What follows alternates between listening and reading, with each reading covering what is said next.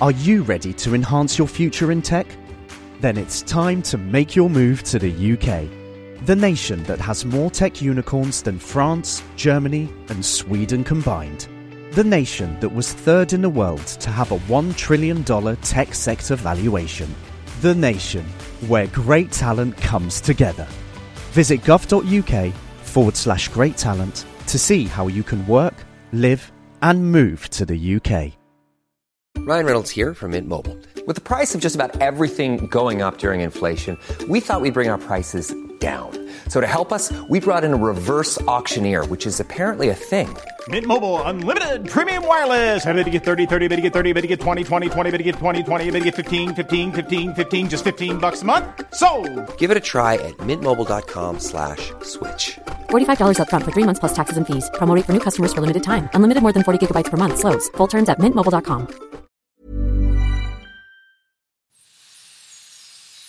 Well, hello. Welcome to Jules Says. I'm Jules.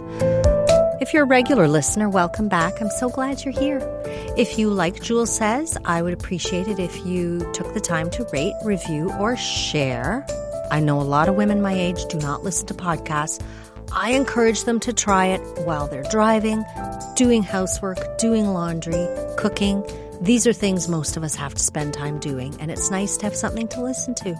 Or maybe just listen to fall asleep.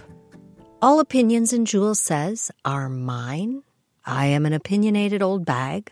However, in my defense, I will listen. I try to learn all the time. And I apologize and change my mind if I realize I'm wrong. So that's worth something. Abe and I are still working on getting the rental property ready for someone else to move in and crap it up again. I had a great day last Friday, not working on it and also not working at my job. But then Saturday was a 12-hour day. More cleaning, prepping to paint, painting, waiting, helping Abe fix things, going to the hardware store. I have to say, I love Home Depot. They have a really good selection of all the stuff we need. It's really, really good. I had to go to a hardware store on occasion when I've been in England visiting Catherine. And maybe I just went to the wrong place. I just didn't find a place that had as much selection and stuff. You couldn't get all the screws and the nuts and the bolts and the parts and the bathroom fixtures and the plumbing parts and ductwork.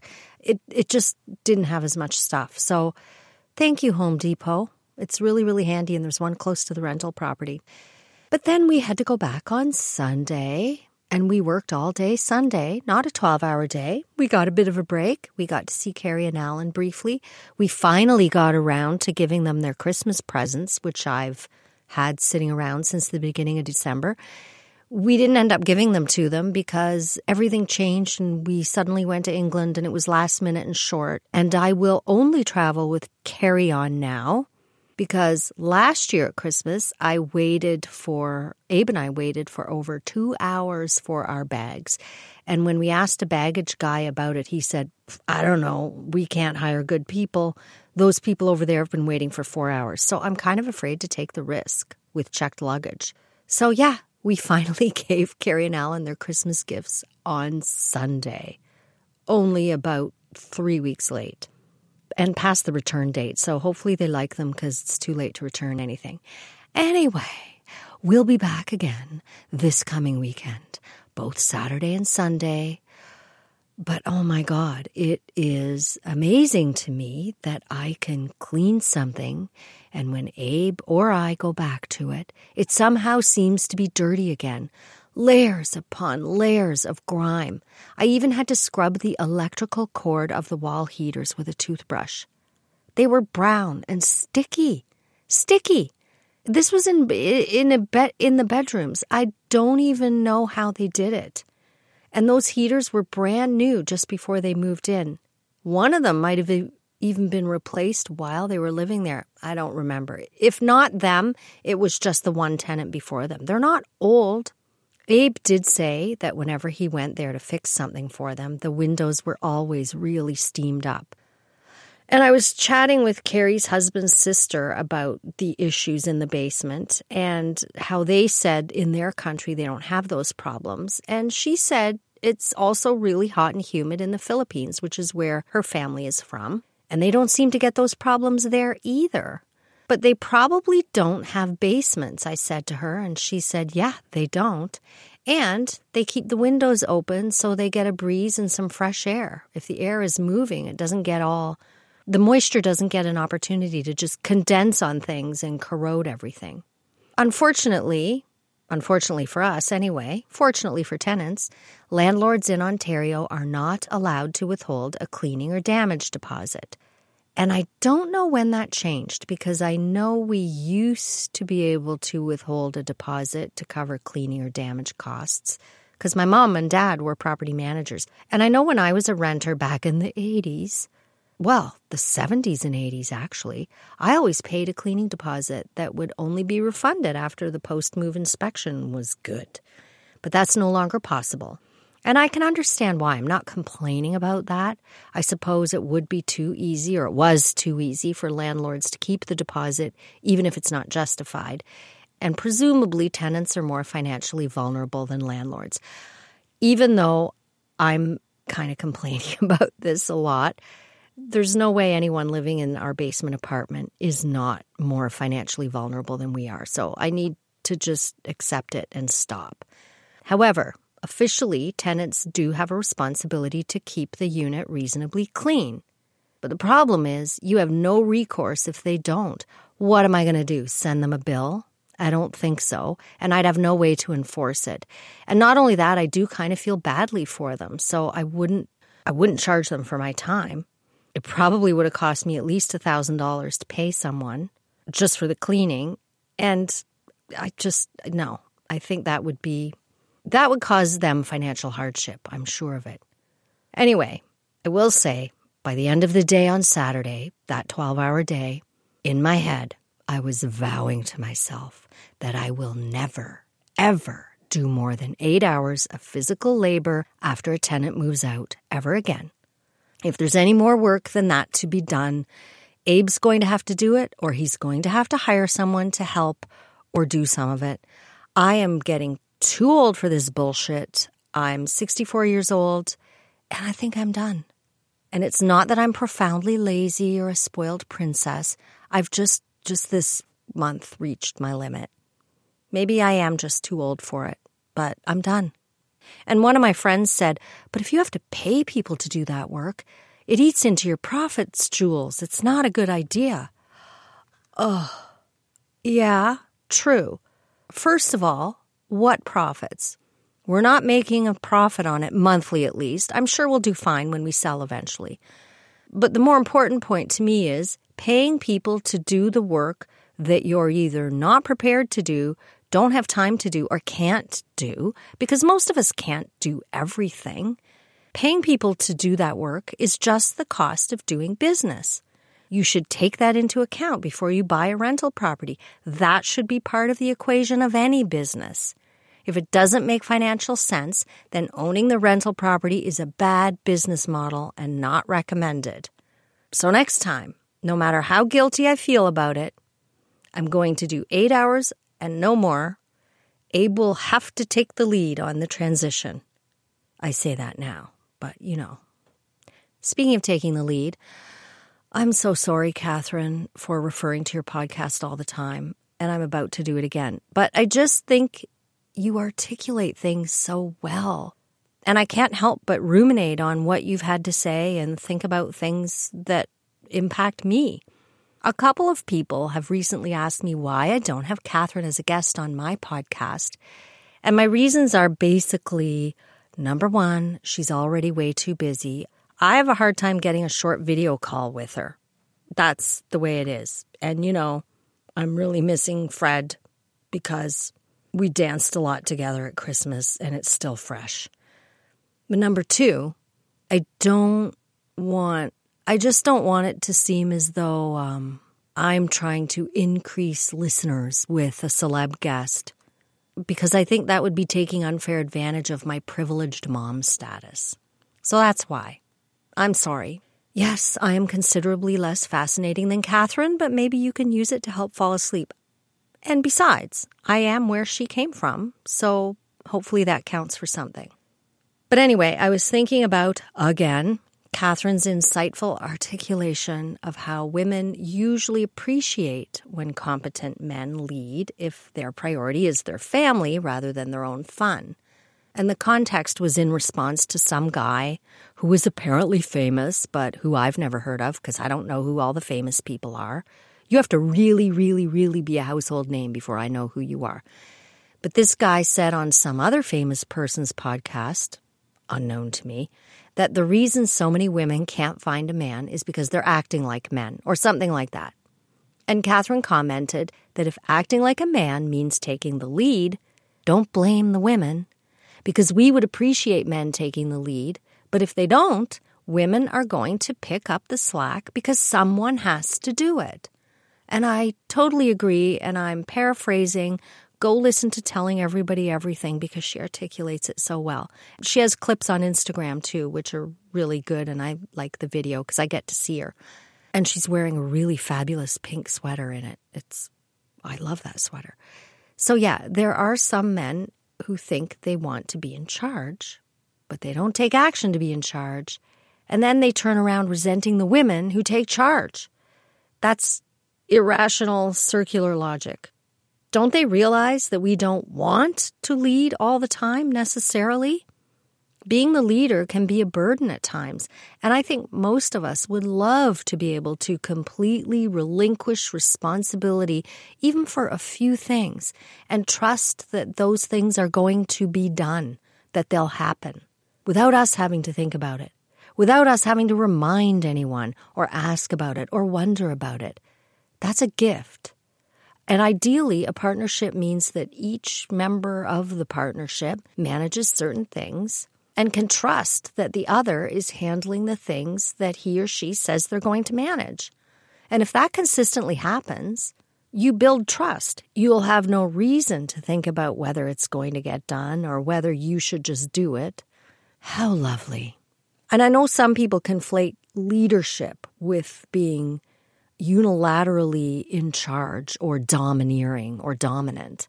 And I doubt very many people actually want that. There might be some people who do, but most of us want some form of collaborative leadership.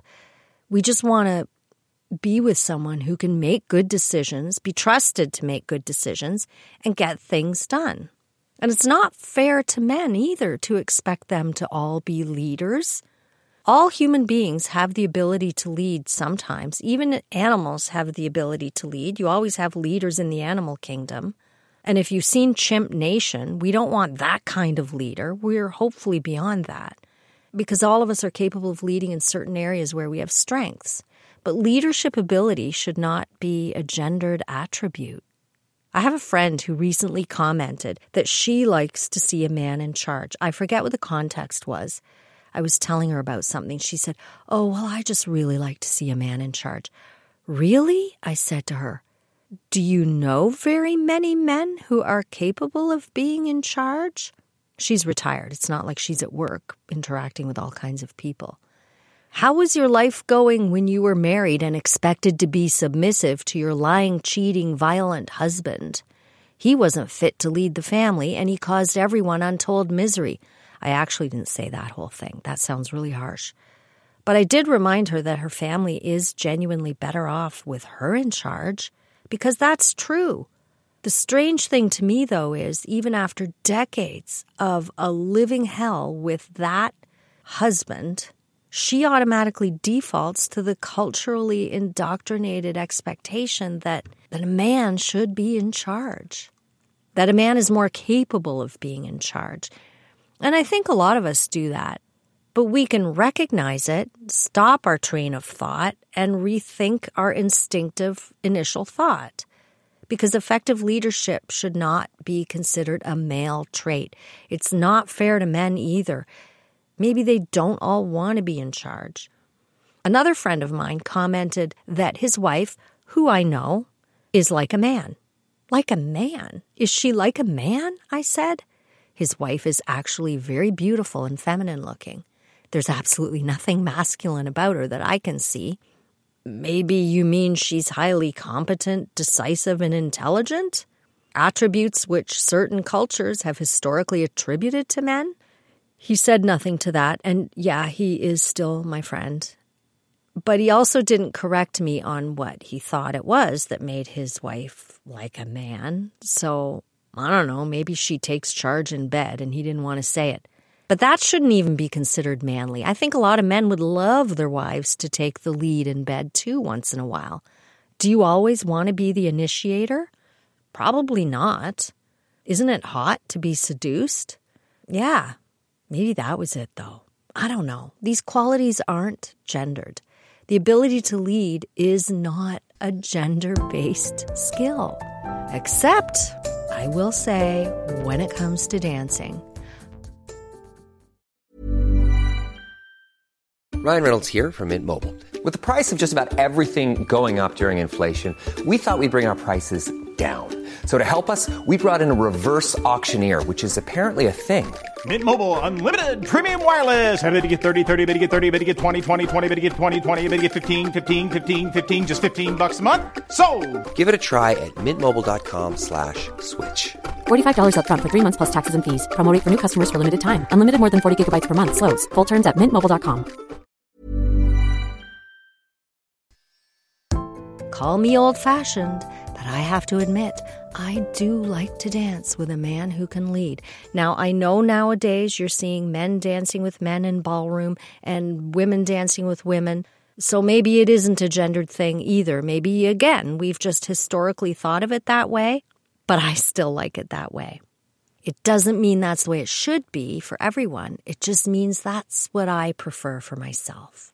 Way, way back in the olden days, when I was still married to the girl's father, our circle of friends, well, my husband's circle of friends, of which I was allowed to be a part as long as I was married to him, I was pretty much dropped like a rabid rat after that divorce. His circle of friends included one couple who I really, really liked. Actually, that couple did not drop me immediately. They gradually distanced themselves later. Maybe 2 years later. I don't know, but in that range. And I've thought long and hard about why. And I think it might be because they were friends with my divorce lawyer. And after the settlement had been signed, so that would have been about 3 years, I had the audacity to write to the lawyer and let him know that I thought I gave him some constructive feedback on how my case was handled. Not by him, you see, but by his staff, because the lawyer very rarely deals with the day-to-day churn of events. For example, right from the start, I provided all the required documentation. At the initial consultation, I was prepared. But his staff never, ever, ever checked the file when my ex's lawyer sent incessant emails with questions or requests for documentation, many of which had already been answered and provided multiple times, because all this information, I think, was sent by my lawyer to his lawyer, and I would say all of the questions and requests were about information that had already been provided in the file. I rarely, if ever, had to provide new documentation or find something new. It just felt like a grand filibuster. So here's how the workflow went. X's lawyer sends letter or email with question or request for document to my lawyer. My lawyer forwards me the question, request for document. I answer question, provide another copy of documentation, and remind them that this was already answered, documentation already provided, and then my lawyer would forward the response or the documentation to my ex's lawyer, and all of this takes time. It's like death by 1,000 cuts, and then the lawyer bills me, and I don't know if they bill in half-hour or hour increments, I don't know, but they're billing you for this whole churn of useless activity. And this kept happening and happening. This wasn't an occasional thing. Would it have been cheaper to look up the information in the file and not email me and turn it around? I don't know. But one thing I do know is process improvement, and I knew this process was grotesquely inefficient. But lawyers don't care. At the end of the day, I'm pretty sure, at least in family law, they're never accountable for the results. And how could they be? I get why. They're really only accountable for tracking their time and billing the client. And if you're not good at that, don't even be a family lawyer, because you will not make money. You'll do all the kinds of work. And if you can't track time and bill the client and collect your receivables, people think lawyers are rich. They're not all rich. You have to be able to do that.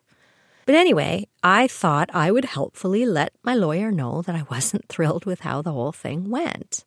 And nobody likes my letters. Not my children's teachers, not the Canadian Registered Education Program leg of the Canadian government, and not this lawyer. Much to my shock, I got a letter back from him saying pretty much that things in family court never work out the way people want them to or think they should, so blah, blah, blah, blah, blah. My letter wasn't about the result. My letter was about the 3-year, expensive, long drawn out, arduous, repetitive process that led to the result, which really wasn't anything that anyone was fighting about. I mean, it wasn't like, "Maha, I got everything from you." None of that happened. So it just didn't make sense to me that it took that long and that much money to get basically things split, you know? So he didn't even get the point of my letter. I was kind of surprised that he didn't send me another invoice for his response, to be honest. And I didn't actually even expect a response. And I really don't appreciate a response that basically says, "Whatever, bitch." I could tell that he did not get my point. But I just do think there should be a better way to manage the revolving door that just racks up astronomical legal fees. Anyway, none of that is the point. The point is that I really liked this couple, and I miss them to this day, but I do think they distanced themselves from me because they were friends with my lawyer. And I suspect he told them about my letter. I'm sure he told them about my letter, which wasn't nasty. It was just direct, and he misinterpreted it anyway. So, But this couple were two very interesting people. I really found them fun. They were both very successful professionals. They were great chatters. He played the piano. She was a really good artist. She used to do drawings with Joanne, and they were so kind to the children. And they didn't have children of their own. And I remember one night the wife sat Carrie on her lap. I think it was Carrie. It was Carrie or Joanne, but I think it was Carrie, and told her that if she came to live with them, they would buy her a pony. Poor Carrie. She kind of looked at me because I think she was actually considering her options. She liked them a lot too, and a pony would be nice, but would she really want to go live with them? And sometimes I wonder if she ever regretted not taking them up on that offer, especially when she was a teenager. Because emotions ran high in my household during those years. Very high. Anyway, they were a lot of fun. And the most fun of all, to me anyway, they loved to dance. If they were at a house party and we were there, eventually the music would be on and we'd all be dancing. Most of us anyway, not all the men. I loved dancing with the husband because he was such a good leader. I could just relax. He would hold you and guide you, and somehow you knew exactly where to go, even though you weren't a great dancer yourself. That was joyful for me. And even if you're super manly, i.e., competent, decisive, intelligent, and a good leader, like me, in dancing, as in life, there's a certain freedom in being led by someone who's capable and trustworthy. Not necessarily always, not in every situation, but at least sometimes. It's such a relief. I recall some of the men who would dance with his wife, though, complaining to her that she was trying to lead. Well, yeah, of course she was trying to lead. She was used to dancing with her husband, who led so well that when she danced with someone else who didn't know how to lead, she naturally took over the leadership role. That's what we do. I also used to love dancing with one of Carrie's bosses when she worked as a bartender. a few years ago, before she went back to school for medical aesthetics training. Her boss was also the owner of the bar, and apparently during the 1970s when disco was hot, he was a young John Travolta type out and about and Saturday night fevering all over town. I can only imagine. He was handsome, too. Even in his 50s, he was handsome. Well, 50s is young to me now. And I think men unfairly retain their handsomeness longer as long as they don't completely let themselves go to hell. But he really also knew how to lead. Different style of dancing than the other guy.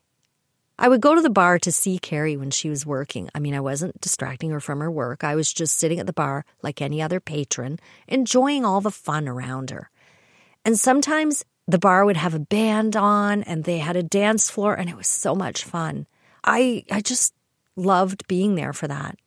Carrie would sometimes come out from behind the bar to have a dance, sometimes with one of the regulars, sometimes with her boss. Then she'd just pop back behind the bar and carry on working. Sometimes she would jump up onto the bar and dance. That was always a highlight. She was the life of the party starter. She still is. I get such a kick out of just watching her, watching everyone around her. One night, though, I danced with her boss. And again, he just swung me around like it was nothing, only he didn't just lead. He picked you up and flipped you around, and you just had to trust him and relax for it to work. So I did, and I loved it. So I would often have a dance with him when I was there. Until one night. I don't know, maybe he had too much to drink, which had to have been a lot because as a hands-on bar owner, he was used to pounding back his fair share of booze.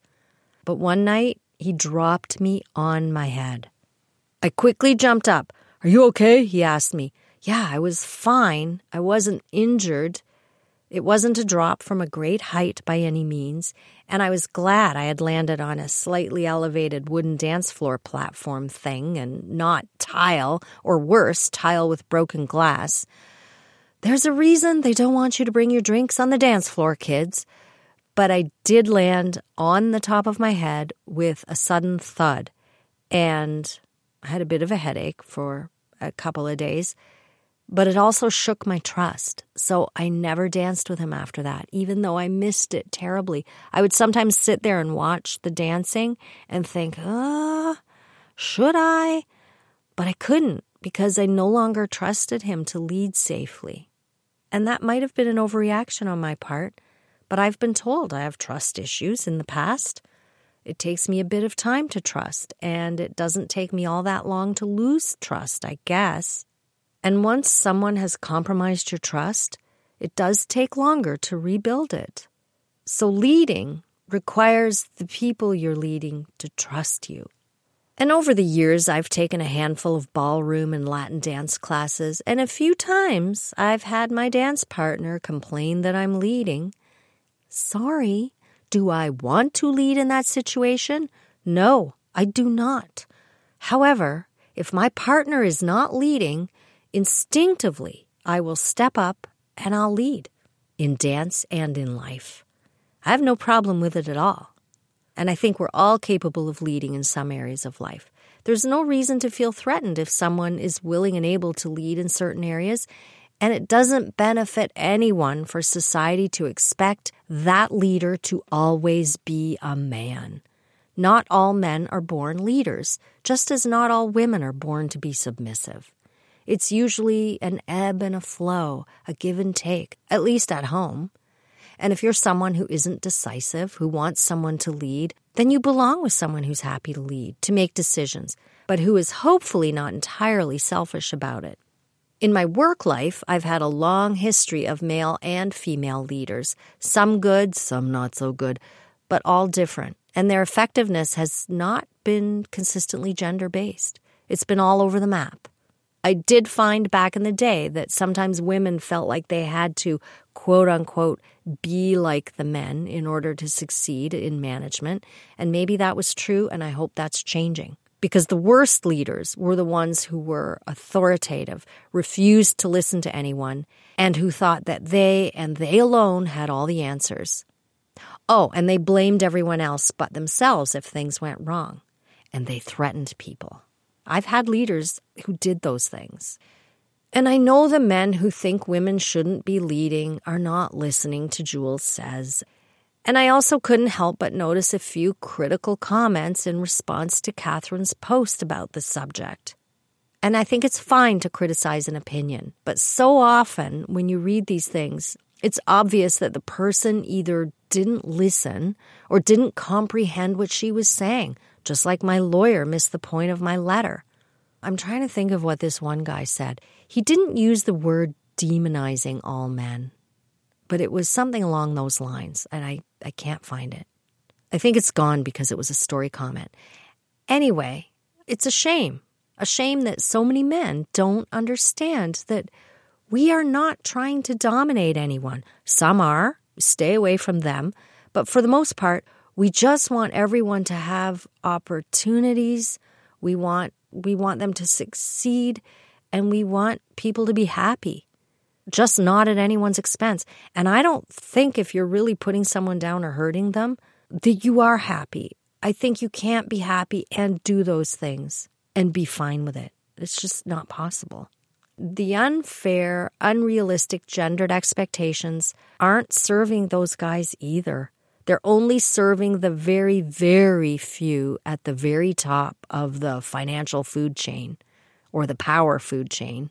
We already have too many shitty people in power. A good leader doesn't try to dominate and control. They want what's best for the team, for the family, for everyone. And sometimes what's best is letting someone else take the lead. Thank you for listening.